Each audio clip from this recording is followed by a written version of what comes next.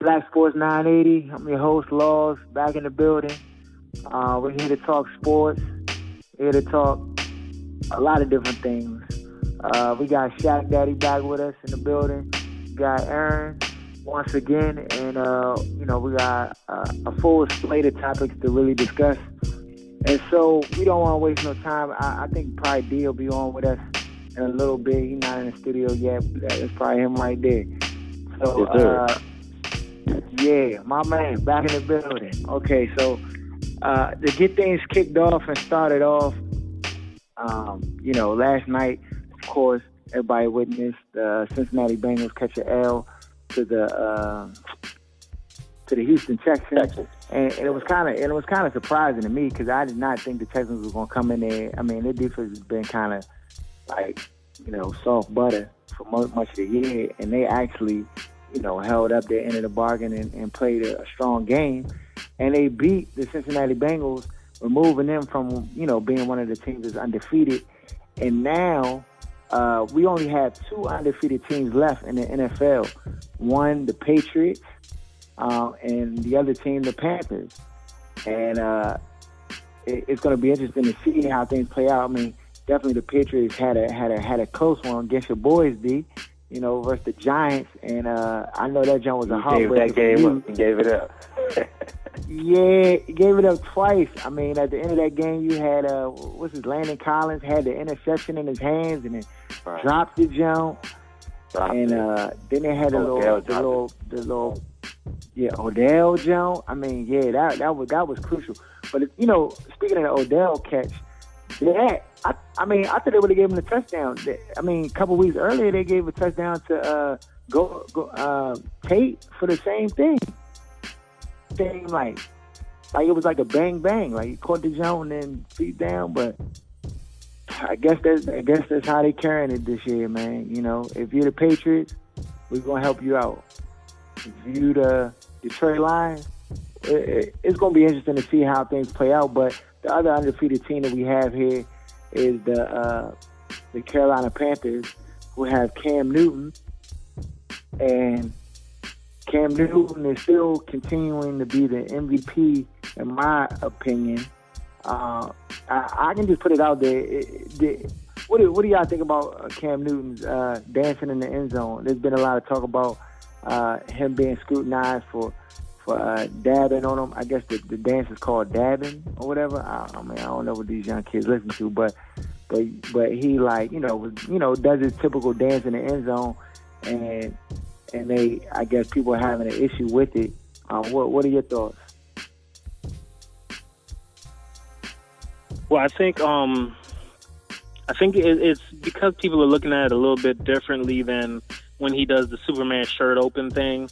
So him doing anything more than the Superman shirt open is considered showboating. So it's tough. I understand where the people that are upset are coming from.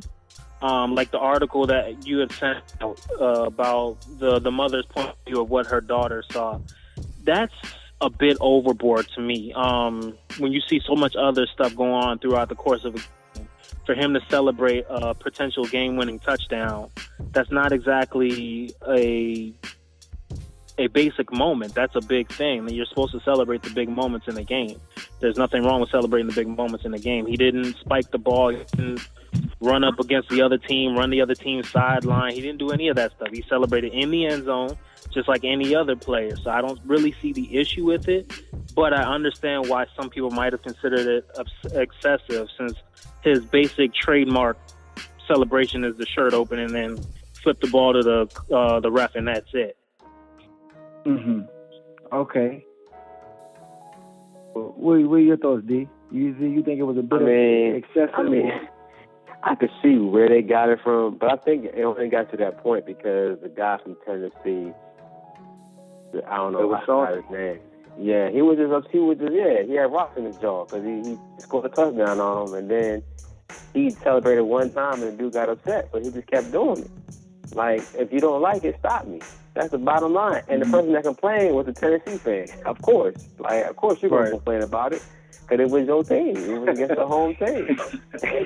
No one talks about Gronk throwing Bama at the club and doing spikes and anybody else doing the touchdown. You know what I'm saying? Jumping in the stands in Green Bay. So, I to me, I don't see that being a big deal. People were just upset because they lost. That's the bottom line. And the way they lost. Because they could have won that game. Tennessee had an opportunity to win the game and to lose it. And then somebody celebrate. It just hurt their feelings. That's the bottom line. And then blowing it out. Right. Yeah. Yeah. Well, you wanted to say something, Aaron, on the topic? I don't really have much to say about it. You know how I feel about it. People who Seahawks fan, I'm sure he saw Drew Stanton dancing after that touchdown at the end of that game. So, I went to sleep. I left that game alone. I went to sleep. I couldn't take it anymore. Yeah, but it was way worse than what Cam did from what I saw the highlights on Facebook. It was way worse than what Cam did. So that's. Yeah, I mean, the reality is like, I mean, the only thing I had a problem with, I don't have a problem with the man celebrating the dancing. You know what I'm saying? He earned the right. He scored the touchdown. If you don't want him dancing, Shoba, keep him out the end zone, like Joffrey said. And I mean, Cam Newton even said that. Like, you don't like me dancing, then don't let me in the end zone.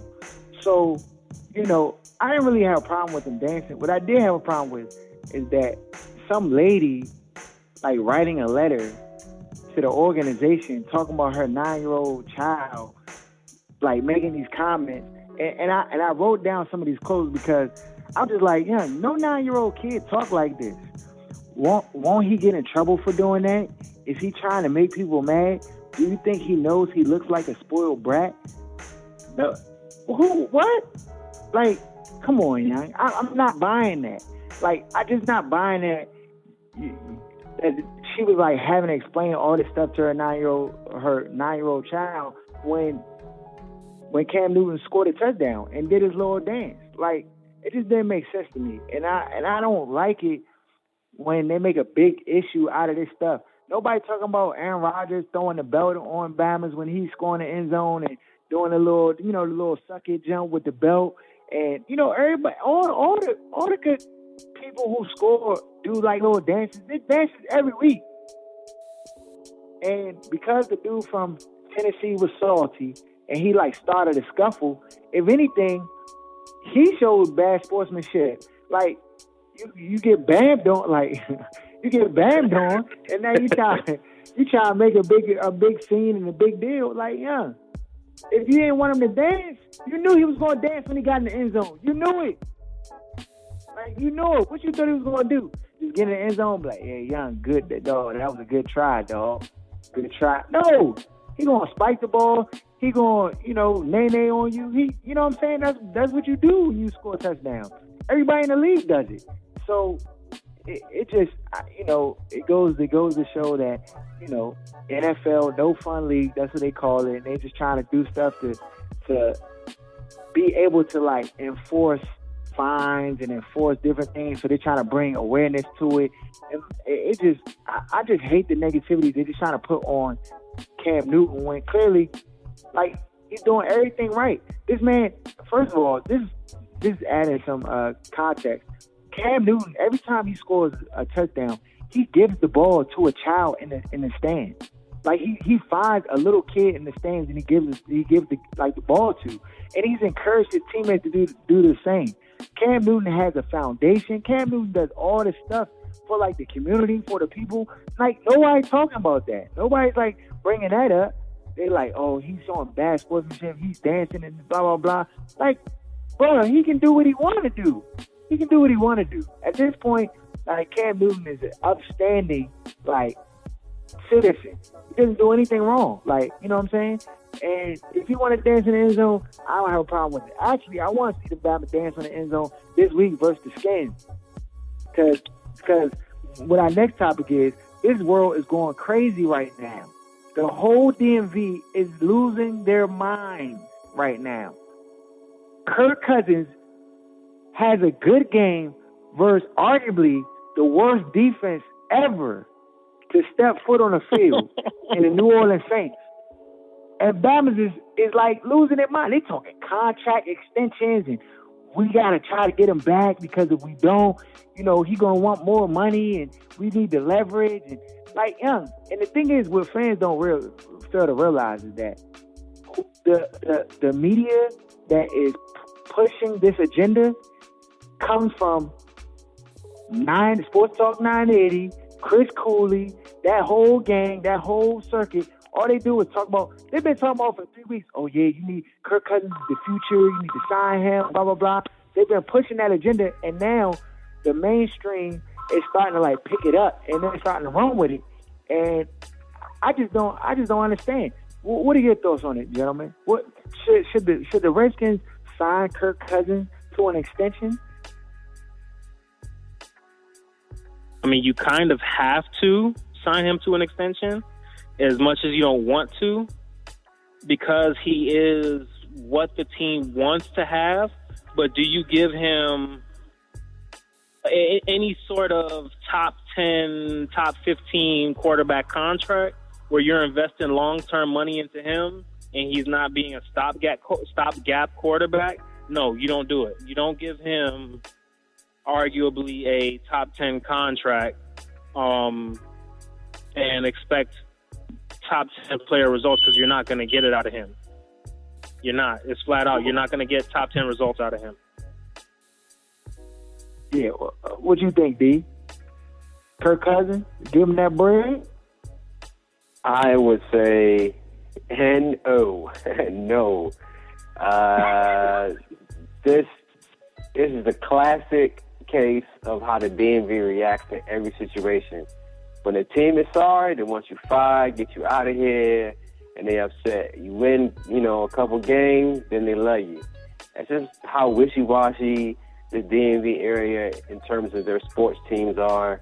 And right now, they're just being prisoners of the moment. He beat a Tampa Bay team. He came back and won that game. Whoop-de-doo. It was Tampa Bay. Shouldn't have been down 24 points in the first place. And then he beats, like you said, a terrible defense in the New Orleans Saints and Fries, which everybody expected that. It's the Saints. They've been giving everybody cook them.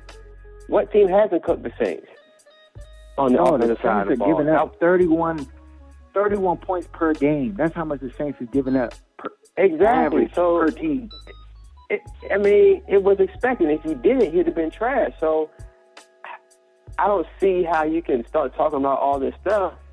But he played a trash defense, and he didn't really play two really good teams at all. So, if they give him an extension, it's going to further set back this franchise more than what it already is. But he's not the answer. And once they pay him, then they're stuck with him, and then they're going to be, going back. Aaron, what you want to say? You already know how I feel about Kirk Cousins. That's your boy Kirk Cousins. You want to give him the money? At this point, with what they have and breaking ties with RG3, they have to sign him up for next year. To me, you have to do one of those prove-it deals. They can't give him a starter contract. Forget top 10 or top 15. He can't get a starter quarterback. He can't even get a 3-year extension. You can't sign up for less than 3 deals. I can't see him sign a 1-year deal. Then let him go. Him that much. If you sign it, like you said, you're setting a franchise back. Because they're going to have to give him 2 years out of the 3 if he fails, because they signed him up to a 3-year deal. He needs to be a stopgap for whoever they end up drafting this year or pick up in free agent. Yeah, they need to give him one of the same contracts that they gave to like Andy Dalton, where there was no guarantees in it. It's a total prove it or lose it type of deal. And Andy Dalton's proven his, so he gets to keep it. But had he not proven it, had he shown up like he shows up in the playoffs every other season, had he showed up like that in the regular season, they'd be talking about cutting him right now. So he needs to have the same type of noose on his neck as far as you got to play or to keep your job, because otherwise the media is going to be on him finally because he gets that contract. It's going to be no more, oh, he's our savior, he's our savior. He's only your savior because you're not paying enough for him. Yeah, I just think it's just premature to be talking like contract extension with a guy who's 11th in the league in interceptions, 15th in the league in touchdowns, 14th in the league in passing yards, 19th in the league in yards per game. Like, he's middle of the road. He's He's not bad, and he's not good. Like, I don't know. When did people start rewarding mediocrity? Like, when did you just get, like rewarded? Like, if you just, like, if I just go to my job and I just do, like, just whatever, like, I guess some people's job, they give you a raise.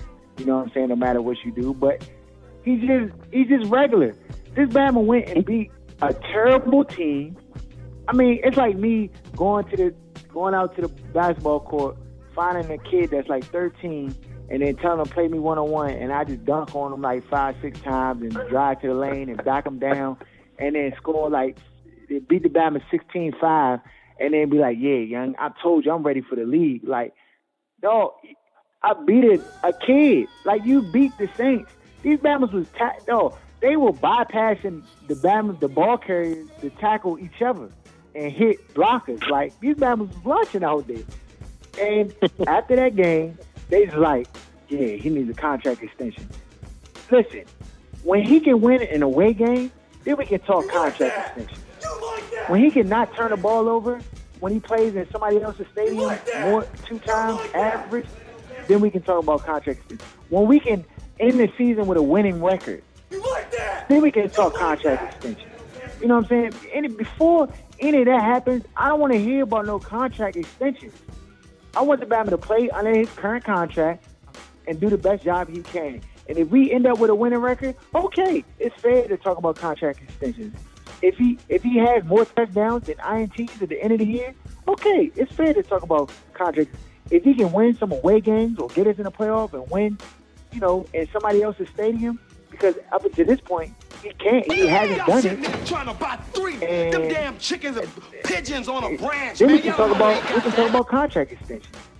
When he beats a team that is above 500, because up until this point he hasn't beat no teams above 500. Then we can talk about contract extension.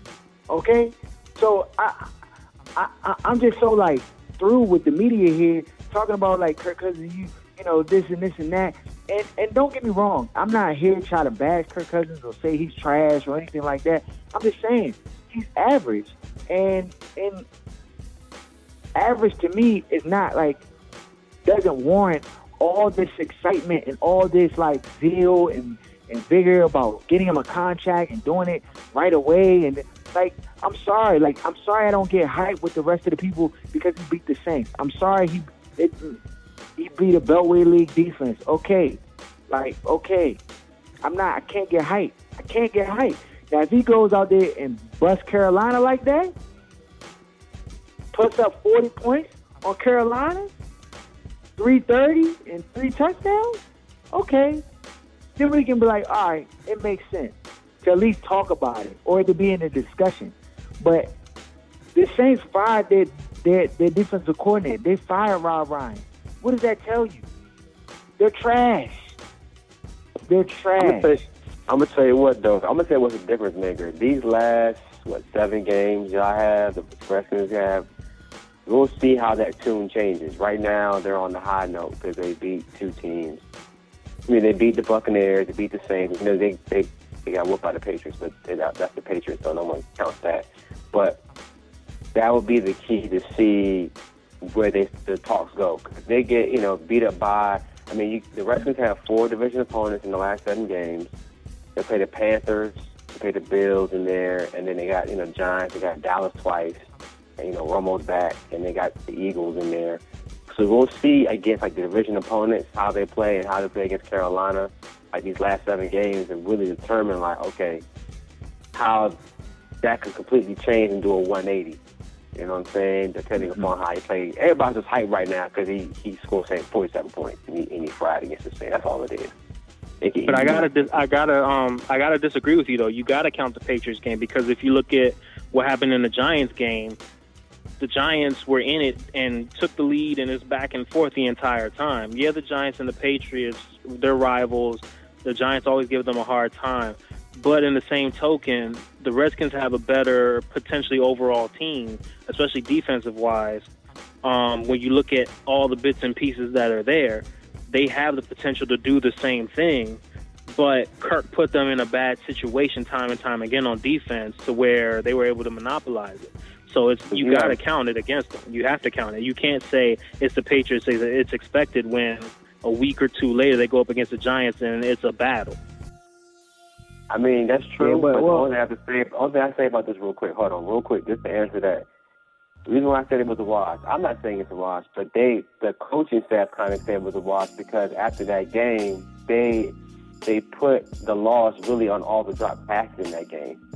And saying those drop passes led to turnovers and led to scores and so forth and so on and messed up opportunities.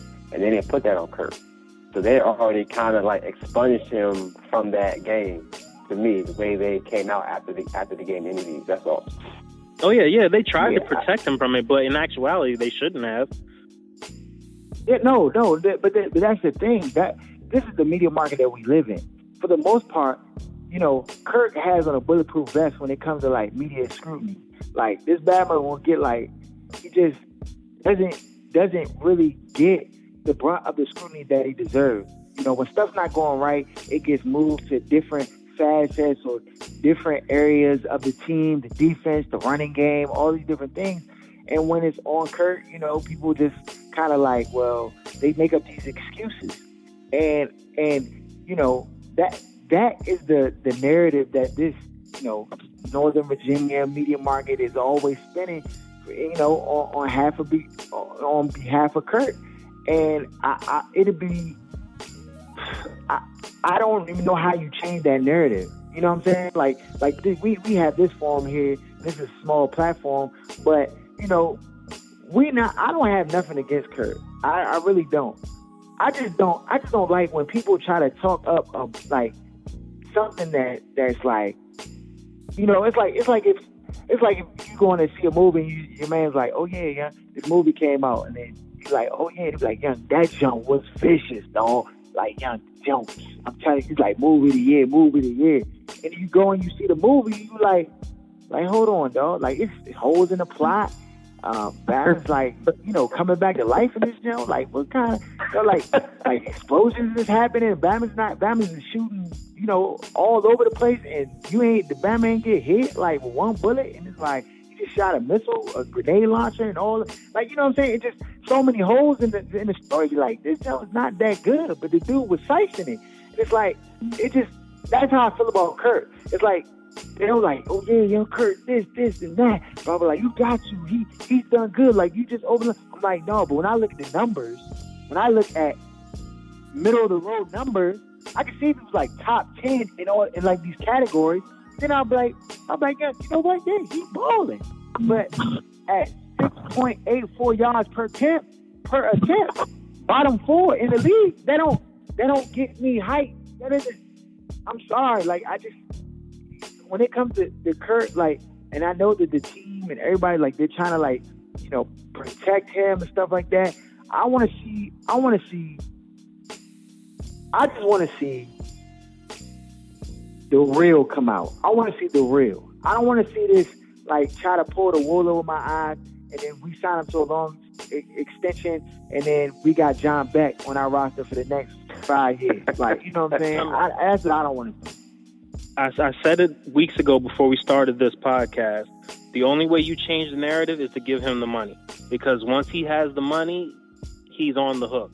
He has to produce to say he's worth it. Otherwise, they can't keep making excuses for somebody that they're paying a decent amount of money for. When you're paying him as the, 4th or 5th round pick that he is, then, yeah, you can make all the excuses in the book for him. Look at Russell Wilson. He was getting nothing but praise, even though he made some of the same mistakes back then that he's making now.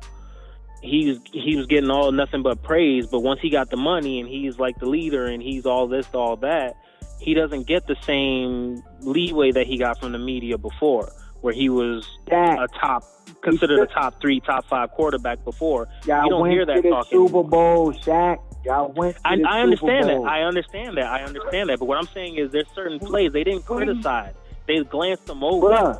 They're not on the same level. They're not on the same playing field. But I'm just saying, in the sense of the critiquing is there now, because you see some of those plays that he was making those same bad plays before, but they overlooked them for everything because he was winning. So with Kirk, he won't have the winning side of it, is what I'm trying to say. He won't have the winning to cover up anything. Right now, he's only living on the fact that he's a 4th or 5th round pick. I can't remember which one it was. He's a 4th or 5th round pick, and he's able to do enough to not be the worst quarterback in the league. That's all they're living on right now. Once he gets that money, they don't care if he's not the worst quarterback in the league. He's going to have to produce. Okay, well, we're going to see, man. I mean, the NFC East is bad this year, so if we're going to have a chance to even, like push for a playoff run or attempt, like, this is the year. So if we don't get in the playoff and we have a losing record, a 6-10 or something like that, I don't want to hear about it, dog. I just don't, because that's not good enough for me. That's not good enough for me. Especially when I see that was the division. This will be a wrap. Y'all gonna give them the golden name. Y'all win the division. I mean, but it's the thing. If they win a division, right? Let's say they win a division at 7-9. Let's just say that's enough to win it, right? Which sounds crazy, but let's say they do, right? I wouldn't even be mad if they considered it. I wouldn't even be mad if they talked about it. I wouldn't even be mad if they gave him like a four-year extension or whatever. But I say this much though. He got to have more touchdowns than interceptions. It can't be the other way around. You can't be at 7-9 and be throwing 24 picks and 18 touchdowns. It can't. No. So, I mean, that we're going to keep revisiting this as the year goes on. So this is a topic that will just be a circular theme because, you know, we're going to watch them after Carolina, and we're going to come back to the drum board and discuss, you know, who the real Kirk Cousins is. Because we're going to see. Well, moving ahead to another quarterback situation that's going on in the NFL, the beloved Peyton Manning got benched this week. Bama threw 4 interceptions, and the coach pulled him and put in Brock Osweiler in the game, took out Peyton Manning, right? So then it comes out that Peyton Manning foot hurt, or he had the plantar fasciitis or whatever with his foot. But the only thing I'm kind of confused because at least, you know, I'm thinking if your foot hurt, you're going to be sitting down, right? This man on the sideline standing up, watching Osweiler play the whole time. So, you know, and you know, greater minds than me, because, you know, of course our friend Craig, he let me know that sometimes to stand up is better than to sit down as far as the pressure on your foot. So maybe that's why he was standing up. No. But I'm not buying it, dog. If my foot hurt, if you stepped on my foot right now, my foot hurt, bro. If I got I'm sitting my tail down. I'm sorry. I got to sit down, bro. I got to sit down. I'm not going to be standing up. So what that says to me is they trying to... Go ahead. Go ahead. Finish what your thought is. I'm just going to say, well, they it sounds like they trying to cover up for my man Peyton Manning. That's what it sounds. And I understand because Peyton Manning is great. He's beloved. You know what I'm saying? Definitely a Hall of Famer. All these numbers there and everything like that. He broke the record, you know, in that game. He broke Brett Favre's record. What is it? Most passing yards all time? Yeah. And but then he throws 4 picks. And I watched the picks. He's throwing the jumps right to the defense. Like he goes like give rap jumps. The party's over. So my question is Peyton done? Is he cooked? Is this it? Turn out the lights. Peyton, let me tell you something about Peyton. First of all, let me talk about plantar fasciitis, number one. Let me get on that. I got plantar fasciitis. And, when I wasn't treating it, but when I got to bed in the morning, it hurt to walk. Just to, walk in the, first thing in the morning. I would limp to the bathroom. You know what I'm saying? So it's a serious, plantar fasciitis is very serious. I was getting cortisone shots and everything in my heel. And, bro, I was in pain right there getting them cortisone shots. Then you feel good, but it's just damn near the problem. So the thing is, I could see how, if that's what he really had, it could affect his throws. But let me tell you this. When I had plantar fasciitis, I did not want to stand up. That's the last thing I wanted to do. No, the Batman had his helmet on, too. He was standing up with his helmet on. Take your helmet off and sit down, bro. You got on cleats. The first one, you got on cleats, number one, so you're not on a flat surface. You have cleats on your feet. You know what I'm saying? On top of you. That's another caveat. That's another caveat I didn't think about. So I don't see how that can help your foot. That, to me, that'll make it worse. Maybe, being Peyton Manning, the competitor that he is, he just wanted to be in there so bad that he was just standing up, or maybe he was showing support for his backup quarterback. Maybe that's what it was. But Peyton Manning last year, he had solid numbers, but you can see the decline happening. You saw a dramatic decline to me last year in his play, his decision making, and even when Peyton never really had a pretty football. He never threw a pretty pass, but his accuracy was on 99. Like, it would get there perfectly in stride every time. But last year you saw he threw a lot of ducks last year. Like, man, what's going on with Peyton?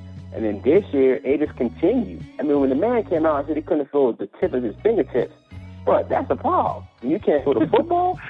You trying to throw it accurately? Like, and now you got a bad foot supposedly on top of that. And the thing is, the coaches kept him in the game, and the only reason why he didn't get taken out early in the season, is because they were undefeated.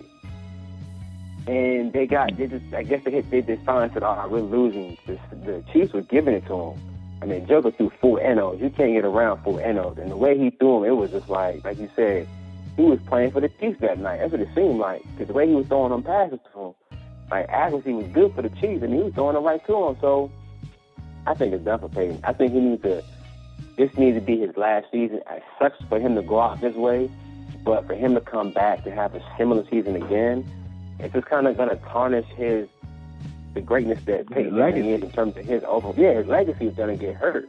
He should have retired last year, in my opinion, and that's why I believe that John Fox rolled out and went to Chicago, because to me, he saw the writing on the wall. Yeah, he saw the decline in Peyton, and he was ready. That's why he rolled and went over there. So I think it's over for him. I think he's done. Bad feet, old age, he's finished. Well, what do you think? Aaron? We ain't heard from you in a while. Then we'll go to you, Shaggy Day. You can wrap it up. What do you think, Aaron? Is Peyton Manning done? Age is undefeated, and I'm biased because I'm a Peyton guy, but it looks like Tim Tebow is back on the Broncos. It's no way you can sugarcoat it. He can't do it anymore. Tim Tebow wasn't even that bad, though. Tim Tebow ain't throw 4 INTs in one game. Because the coaches wouldn't allow him for the whole game. Yeah. Dang. When you stop 20, stop for 20. Yeah, but let me hip you out with this, though. Guess who leads the league in picks right now? It's not Kirk Cousins. It's Peyton Manning. Peyton Manning is leading the league in picks. But now, go ahead, dog. Go ahead. He leads the league in picks right now. I think he might be. Yeah, he might be done. Dog. I don't know if it's the offense too with Kubiak, because to me his decision making is not as crisp as it once has been in the past. Like, to me, that part is gone completely. You would at least think that would still be there. Like, he just couldn't get the pass there. But to me, his decision making is not the same. I don't know if it's that new offense or what, but man, it's not Peyton that you would think about making the, the right throws. Yeah, it don't look like Peyton. No, that's for sure. What do you think, Shaq? You want to add anything? Turn out the lights. The party's over. Ain't no more to it, man. That's all it is. It hurts my soul so much because to me he's the greatest ever, but he's going out like a sucker, man. He's going out like a sucker. That's all there is to it. He is totally destroying his legacy and giving every Tom Brady versus Peyton Manning arguer their ammunition because he's going out like a sucker. He looks punch drunk. He looks like Apollo Creed at the end of that fight before Drago took him out for life. That's how he looks right now. He's out there just with his hands down by his waist, just getting rocked because it's nothing else he can do. It's terrible. It's terrible, and it hurts my soul so much. But it's terrible. He's done, and it is partially Kubiak because Kubiak's system isn't a very quarterback-friendly system, and Peyton is supposed to be above and beyond that. But if he doesn't have the time in the system to get it done and get his checkdowns and his everything running and going, and his mind isn't in it anymore either. I think he's focused on the pain. I think he's focused on the pain and focused on trying to break the records so he can get out of the game and be done with it. He's not focused on winning. He's not focused on making the best throw. He's focused on finishing, and he's finished because of it. Yeah, I think it's clear. I think you hit the nail on the head. He's out there, Jones, is going through the most. And Kubiak, like, he came in and was like, yeah, we're going to have a run. We're going to run the ball a lot. We're going to utilize the running game and do all this. And this Bama, and shotgun every play. And then they just kind of abandoned that and let him throw. Now you're just like, it's like, oh. And so, I understand Kubiak trying to, like, save face or, protect Peyton Manning, saying, I shouldn't have played him, this and that. But, dog, like, this Bama looked terrible. He looked terrible. Like, he looked bad. There's some Bamas in the passing league out of Montgomery County that I'd rather have right now than Peyton Manning. And that's no lie, because the Bama just throwing ducks. He throwing the ball right to the other team. Like, his mobility is on 25 on Madden, and he just in his awareness is like, how like when you like do the franchise and you get like so far in the franchise that you see like the awareness, like it'd be like 99, and then the jump one year just go down to like 88. You be like, dang, my man awareness going, and then the speed go down like a bunch of just. That's what's happening right now, and they need to like transition to Brock Osweiler and really see what he can do.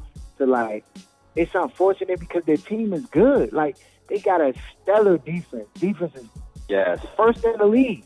And I'm like, I mean, it's bad, but you need to pull through like the Ravens did when they had that sick defense with Ray Lewis and them, and then they just get a DLT don't lose quarterback back there. Mm-hmm. That's all they can hope for. Do a Trent Dilfer move and just tell them like, hey, dog, just don't turn the ball over. Just rely on the running game, check down, and just play like that, and just let the defense really hold it down because the defense is real. So I hope they don't do a dumb and just try to be like, we're gonna bring Peyton back for the playoffs, because that'd probably be the worst thing they could do. Even though they're gonna try to like do the little heroic, this is last hurrah type jump, but I don't think it's gonna be enough.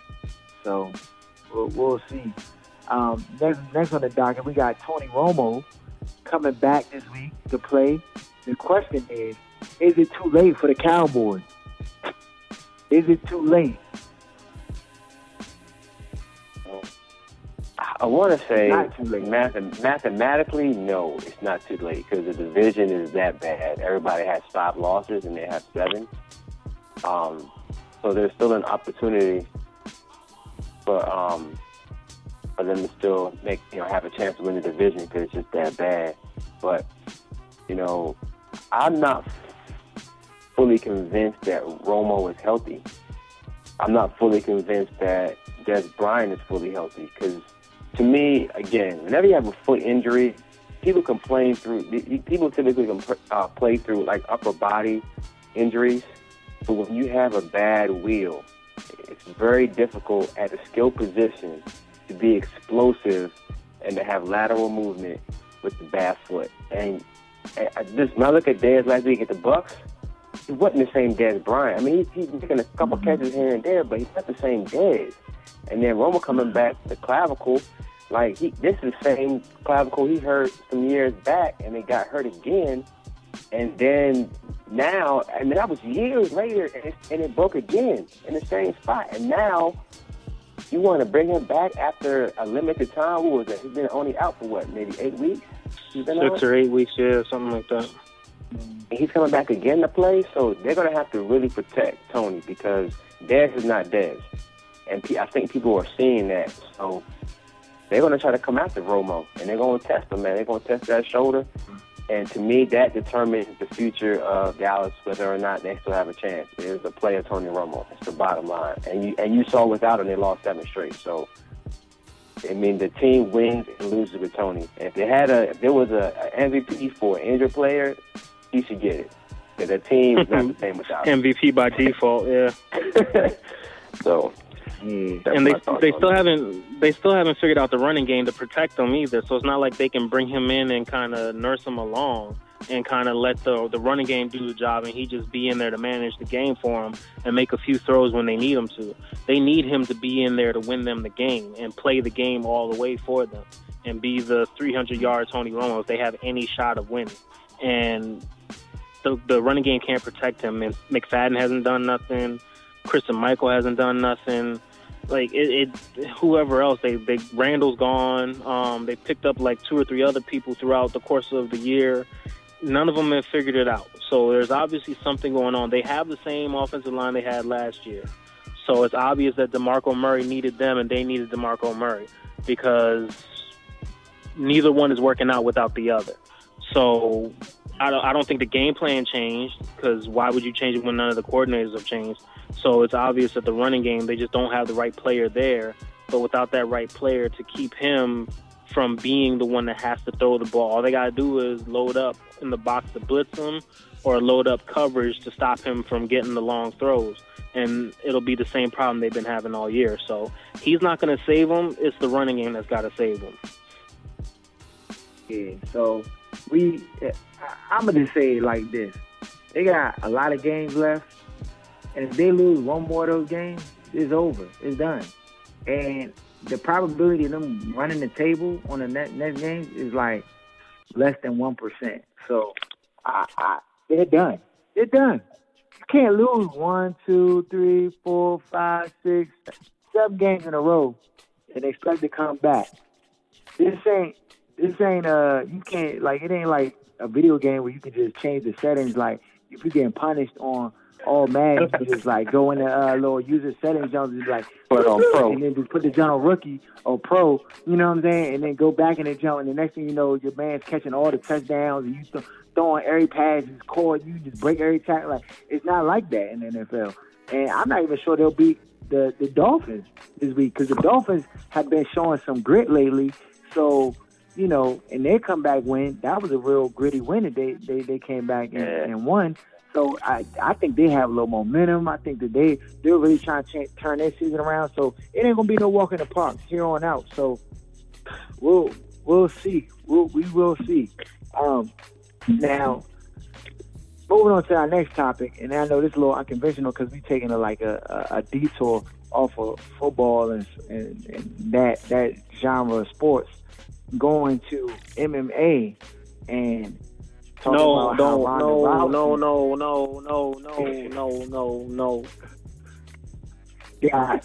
Got rocked to sleep like Michael Jackson. Like, I wanna rock with you. Yeah, she got finished this weekend, and it's unfortunate, but she was talking real greasy before the fight. And the girl Holly Holm, yeah, I listen. Finish him. She made Ronda Rousey like an amateur, and from my perspective, if I didn't know anything about Ronda Rousey and I never seen her fighting MMA or whatever, if that was the first time me watching her, I would in my mind I would just be like, this lady is is this her first fight ever? Like, she looks amateurish because Holly Holm punished her like you ever been in school and somebody try to pick on you and they just be like, you be like, young, chill out, like, leave me alone, dog, before I crush you, like, seriously, like, just chill out, like, I'm not with all them games. And then the other dude is faking like, yeah, whatever, Joe, you ain't like that, I'll crush you. You be like, look, man, I'm serious, like, just chill out, like, I'm trying to help you out. I'm gonna punish you if you keep acting like this. Like, that's how Holly Holm carried Ronda Rousey. Like, she knew in her mind that she was just going to destroy her, and she destroyed her. I was like, I watched the fight, and it was 8 minutes long. I was like, oh my goodness. Like, I couldn't believe it. Were y'all as shocked as I was? Yeah, I was shocked. I didn't think that, number one, I didn't think she was going to lose, number one. And number two, I didn't see the loss coming like that. Like, that type of L, when you're in your prime of your career, I mean, she was in her prime. Ronda Rousey was in her prime. And to lose, I mean, she got punished to get whooped like that in her prime. No one saw that coming. Nobody. And I was surprised, man. People were starting to, online, feeling a little sympathetic for her for the way she got beat. But, I mean, if you talk that much trash and you get whooped, I mean, that's just that's just what's going to happen. I mean, people going to come back. I felt sorry for her, dog. I felt sorry. When that leg kick hit her, I felt sorry for her, dog. I did. My heart went out to her. Especially when you felt sorry with breaking damaged elbows? You felt sorry for them? Dog, but that's the thing, though. But when them 2 tomahawk jumps came from Holly Holm, like, to try to end it, like, when she tried to bang the gavel in her face at the end, I was like, oh, no. Stop it, please. It was out of control. I was like, it's too much. Akil, were you not shocked?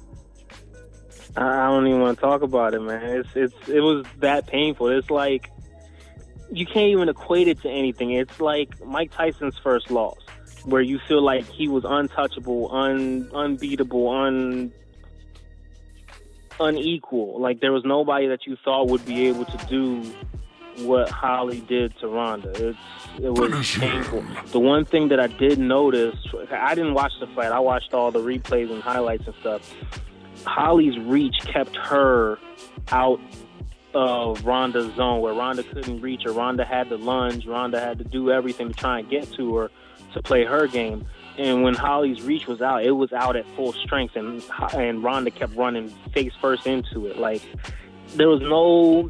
She needs a coach. She needs something, because there was no kind of game plan to it. She was like a bulldog, just going after the target, after the target, after the target, regardless of what kind of damage she was taking.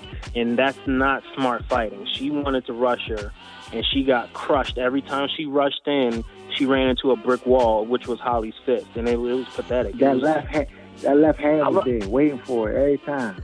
Every time. I'm gonna tell you what, though. I think the reason why Ronda fought the way she fought, now I could be way off base, but this is my thought. Remember, she got put on that boxing magazine right before this fight. Mm-hmm. And the boxing world was like, why would you put Ronda Rousey on a boxing magazine? She's not a boxer. And it's kind of a slight to the guys that actually box, or female that actually box. If you have a UFC fighter on the cover, but that's what De La Hoya wanted. He owns the magazine. He put her on there. Floyd had said something. And now she comes into this fight with a known boxer. This girl's been doing this since she was 16 years old. Started out as a boxer. So she figures, I'm going to beat her at her own game and I'm going to prove why I should have been on that magazine. And she was trying to go in there toe-to-toe on boxer. And what happened was, she's not a boxer. She's a grappler. And the girl beat her soundly because of that. She came in there with the wrong game plan, I think. And now Floyd talking about he's going to give her lessons on how to box. Aaron, that's your girl, too. You love Ronda. Are you going to watch a rematch? Do you want to see a rematch between her and Holly Holm? Not no more. I'm completely uninterested in Ronda Rousey at this point.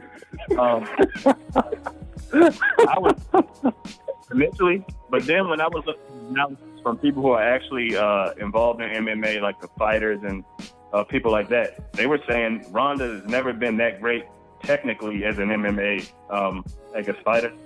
And I guess when it involves, women fighters, there's another dynamic to it. But according to a lot of the analysis I'm seeing from people who are smarter and know more about the sport than I do, they're saying Ronda wasn't that great of a technical MMA fighter to begin with.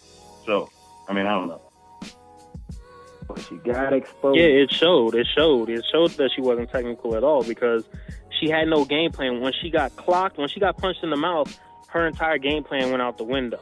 This was the first time she's ever been hit like that in a match, from what I can tell. I've never seen any type of damage taken. None of her matches had gone past, the first round, really, past the first minute, a lot of them. So she was winning off sheer adrenaline, off sheer intensity, off sheer willpower, off sheer like first move technique, once she had to get into a match and there's minutes involved and there's game planning and thinking and strategizing, there was no revision to her strategy after that first round. She came back out and did the exact same thing again. That just shows that they were going in there with the belief that her judo move, flip them once, get them on the ground, and it's over. You don't have to worry about the rest of the match, because that's what judo is all about. You disable your opponent in the beginning, there's no fight. They don't go long-term in judo. It's you flip them, get them out the fight, and that's it. So once you take that away from her and she has to actually come back and try and fight you, there's no competition. You can. That's obviously how she got beat. And it shows that she hasn't been training for anything endurance-wise. Yeah, bro. I mean, the way she was fighting, I like, and I had, I had my time where I used to go to the boxing gym and box a little bit. But one of the things they always teach you was to keep your guards up. Like, hold your hands up. Protect your face. She was walking straight into them left hands. And, like, she didn't have, like, just looking at the fight, I'm just like, what are you doing? Like, she just looked drunk. Like, she was one jump where Holly Holm was, like, standing. She tried to, like, lunge at her, and she just moved out of her way with the little underlay move. And she went into the gate and then spun around. Like, she had, like, four shots of 151, and she just looked terrible. I'm like, you just need to, like, you need to calm down and really protect yourself, because I could tell in the first, like, 5 minutes that it wasn't going to end. It wasn't going to end good, because she was just fighting so reckless and, like, without trying to protect herself. Like, you had to protect yourself, and she wasn't protecting herself. So, it's going to be interesting to see what happens next with her career. I mean, she's going to have to fight again, and I don't know who they're going to match her up against. I mean, Holly Holm, like, if she fight Holly Holm again, Holly Holm going to do the same thing she did this time. So, I mean, I don't see it turning out any other way. So, I mean, just from how technically she beat her. So, my prayers go out to her. I know she's hurting right now, because that was a devastating loss. And, even when I was watching the fight and the dude just came, like the doctor and the referee that was in the jump, just like came to her side and was like, just chill. Like, you can just watch it in the video, like, chill out. Like, you lost. Like, relax. Like, just relax. Like, she beat you. And I was like, oh, man. Like, that's the worst. Like, when you're kind of dazed and then you just, like, look up and then they just standing over you. It's like, what happened? And it's like, yeah, you lost. So, she got a long road to get back. I mean, she tweeted out, like, I'll be back or whatever. And I'm sure she will. But if I was her and she gonna fight another boxer, she better go holler at Floyd and get some boxing lessons, because from the way she fought, it didn't look like she ever took boxing lessons a day in her life. And she loved Dragon Ball Z so much, she's gonna have to go on one of them long training missions on Snake Road and try and learn all the new skills she need before she get back out there, because she got a long way to go as far as technique. I'm sorry. Yeah, a long way to go. So as we come down to the end of our program, we like to, we keep it light, but we also want to bring light to, I guess, more pressing issues that affect our world, affect our nation, and people that, of all backgrounds, nationalities, and so of course everybody's aware of the bombings and the killings out in Paris, and how that had implications on the United States and different things like that. But people fail to realize that these things aren't just these situations where people are bombed or there's people that are killed or hurt aren't just relegated to just that region of the world. They happen all over the place. And to me, it was a little disheartening to see that, all this hoopla over Paris when, 2 weeks before there was a bombing in Beirut, that they, there's no coverage on. There's stuff that goes on in South Africa all the time. There's, genocide, all these different things. And it's not world televised throughout the world, especially in the Western world. They just overlook it. And, it's sad and it's unfortunate, but that's the world that we live in. And, but not taking anything away from Paris or showing concern for the lives of people, and definitely we want to pray for them. But it's just kind of disheartening that, you know, when it's one place, then it's broadcast, you know, made a big issue. When it's another place, it's subdued and overlooked. So, you know, hopefully we can bring light to these different issues. One of the Saints tight ends, Benjamin Watson, brought light to that situation in a different respect by noting that he tweeted out, "As a nation, we collectively prayed for Paris this week. Yet, as a nation, we suspend a football coach for praying after a game. We must choose." And so he was referring to Joe Kennedy, a Washington high school football coach who's an assistant coach out there, who was told that he can't play with his players after the games, and that if he continued to do it, that they were going to suspend him or whatever. So they ended up suspending him for just praying with his players after the game. And it's not like he's like forcing the players to pray with him. He's just like, I'm going to have prayer on the field after the game, and, you know, whoever wants to join, you know. So how do y'all feel about that you know, that situation? I'm gonna just keep it quick because this is you could talk on this forever, but just real brief. This is how it is. This is my analogy. I mean, most people treat God as a airbag, and when they need in time of trouble, they want that airbag to deploy to help them, to protect them. But when they're not in trouble, that airbag better not deploy. And I don't want to see you. I don't want to I don't want to be bothered with you. But when I need you, when I'm in trouble, that's the only time I want to kind of acknowledge that you're there. And otherwise of that, and it's crazy is, if nothing else is happening that's damaging, like, you know, a school is getting shot up or a movie theater is getting shot, you know, that's the only time it seems appropriate to pray. Outside of that, you're offended. I'm offended that you're praying, even though I'm not forcing you to do anything, but I'm offended now. So I mean, I see exactly what he's talking about, and that's just the world we live in, man. You know, in terms of that goes, I mean, people don't really want to have a relationship. They just want to, you know, pray when they in that time of need, and that's it, and move on with their lives afterwards. Yeah, you make some very valid points. I mean, it is like that. People do treat it like that when, you know, they're in trouble. It's like, okay, yeah, pray. When there's no trouble, it's like, yeah, I don't want to talk about God. I don't want to deal with it. And, you know, it's we live in a hypocritical society, and it's a hypocrisy. You know, on one end, yeah, when there's an issue or something of great magnitude that seems, you know, out of our control, it's like, oh yeah, we need to pray. But, you know, like on the same regard, they won't even protect the rights of the people to, you know, I feel like people's rights to do wrong are protected, but people's rights to just, you know, have, you know, a dedication to God or be able to pray, it's like, you know, it's just frowned upon, and it's sad that we live in a society like that that's supposedly so open, so free and liberal, but yet it really isn't. And it just goes to show to the closed-mindedness of a lot of people, you know, a lot of people. I think it's also interesting that, you know, there's a lot of talk of terrorism in all these other countries, and people are quick to like blow that situation up in Paris.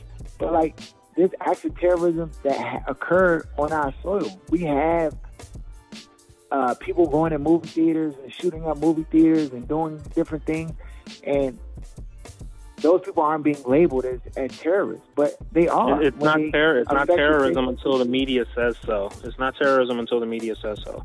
So don't call it terrorism, because you're just going to be wrong. According to everybody else, you're just going to be wrong. Mm-hmm. It's not terrorism until it's not someone from our country that is a quote unquote native of our country and a person that's always considered a loner or a quiet or shy or we never expected this from them. You can't be a terrorist. So don't even waste your breath on that one.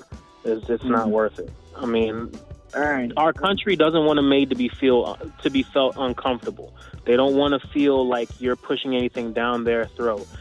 But until it's forced on them, then they want to, like Dee was saying, they want that comfort if it's forced on them, but they don't want to be forced into anything that interferes with their fun, with their way of life, with what they feel they want to do, because they don't want to think about responsibility. They don't want to think about giving thanks. They don't want to think about their humanity. It's not something that's important to them because it interferes with their day-to-day life. So you praying on the field with my son, if my son wants to pray, I don't want him to pray because why are you giving him something that I'm not giving him? That's their natural reaction. I'm not giving him that. Why are you giving it to him? Don't give him that option. I don't want him to have that. I want him to think on his own. I want him to be free, when in reality you're controlling him in the opposite direction. You're controlling him to the way of the world, in the sense that be your own free person. Don't be constricted to the laws of God or the laws of man or anything.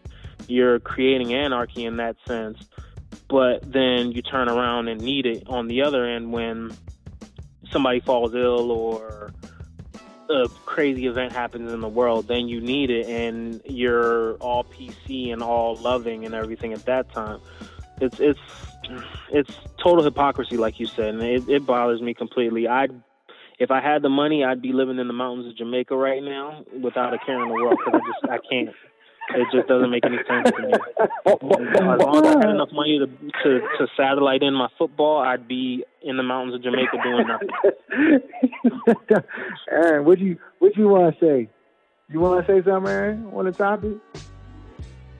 In the best interest of the show, I have no comments on any of the last two things y'all talked about.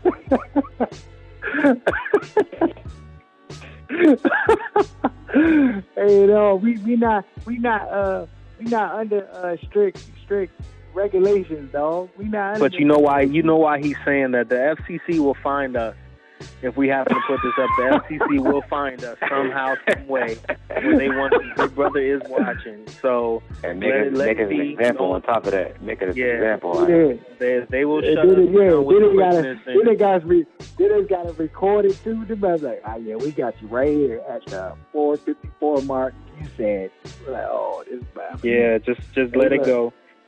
It's for the best. Man, just let it go. Well, as we close, just want to say, I'm all for prayer. I'm all for uplifting God, and I really commend this guy. I commend him for, a test of your fortitude or your true faith is when you're able to stand against opposition, or stand on your convictions, even though it may put you in an uncomfortable place, even though, this guy was removed from his job and put on leave. And, all these different things occurred that affect his family and people around him, but he was willing to sacrifice for, what it is that he believed in. And, I really always, I really admire that spirit that the people have, and I know that it's a God-given spirit to even be able to stand against opposition. People are so flimsy. We look at like some of our leaders, that we have, Malcolm X, Martin Luther King, different people. They were able to stand against injustice in uncomfortable circumstances, and they were willing to do it at the expense of their life.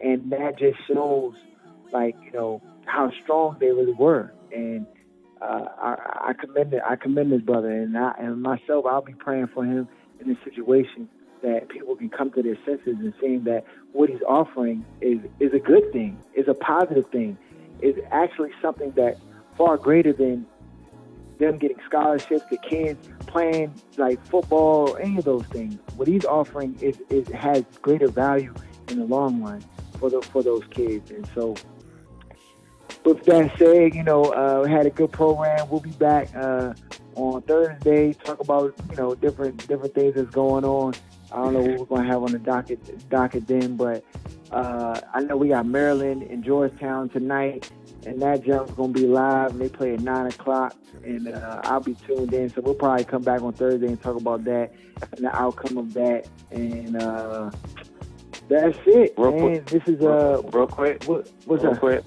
Just real quick off subject. It's not romantic to use Joy dishwashing detergent for a bubble bath. Girl, I likes to drink your bath. Man, hold on, dog. Joy, is that right? Detergent. Oh, Romy Rome done scared you off that bad? That's not romantic. Well, that's all right. Your breath smell bad anyway. That's it. All y'all putting Ricky what they call them out there in the world. No Joy dishwashing detergent for bubble baths, okay? No. See, I was going to say something serious and forget it now. No, none of that. This is Black Sports 980. You can follow us at Black Sports 980. That's BLK Sports 980. We got the Instagram up. We got the Twitter. You can send us questions. You can send us topics, stuff you want us to talk about. You know, whatever it is that's on your mind, issues. I mean, we try to keep it sports, but you know, we people, you know, we live lives, we work jobs. You know what I'm saying? So you can throw stuff. You need relationship advice. You know what I'm saying? We got you here. Aaron, you any last words? Aaron stayed the quietest, so we gotta. Last week he told us LA Fitness in Crofton, so I thought he was going to give us another location. So, well, anyways, that's our show. We'll holler at y'all. We'll see y'all next week on Thursday. All right. Shut up! Give me a turn to speak!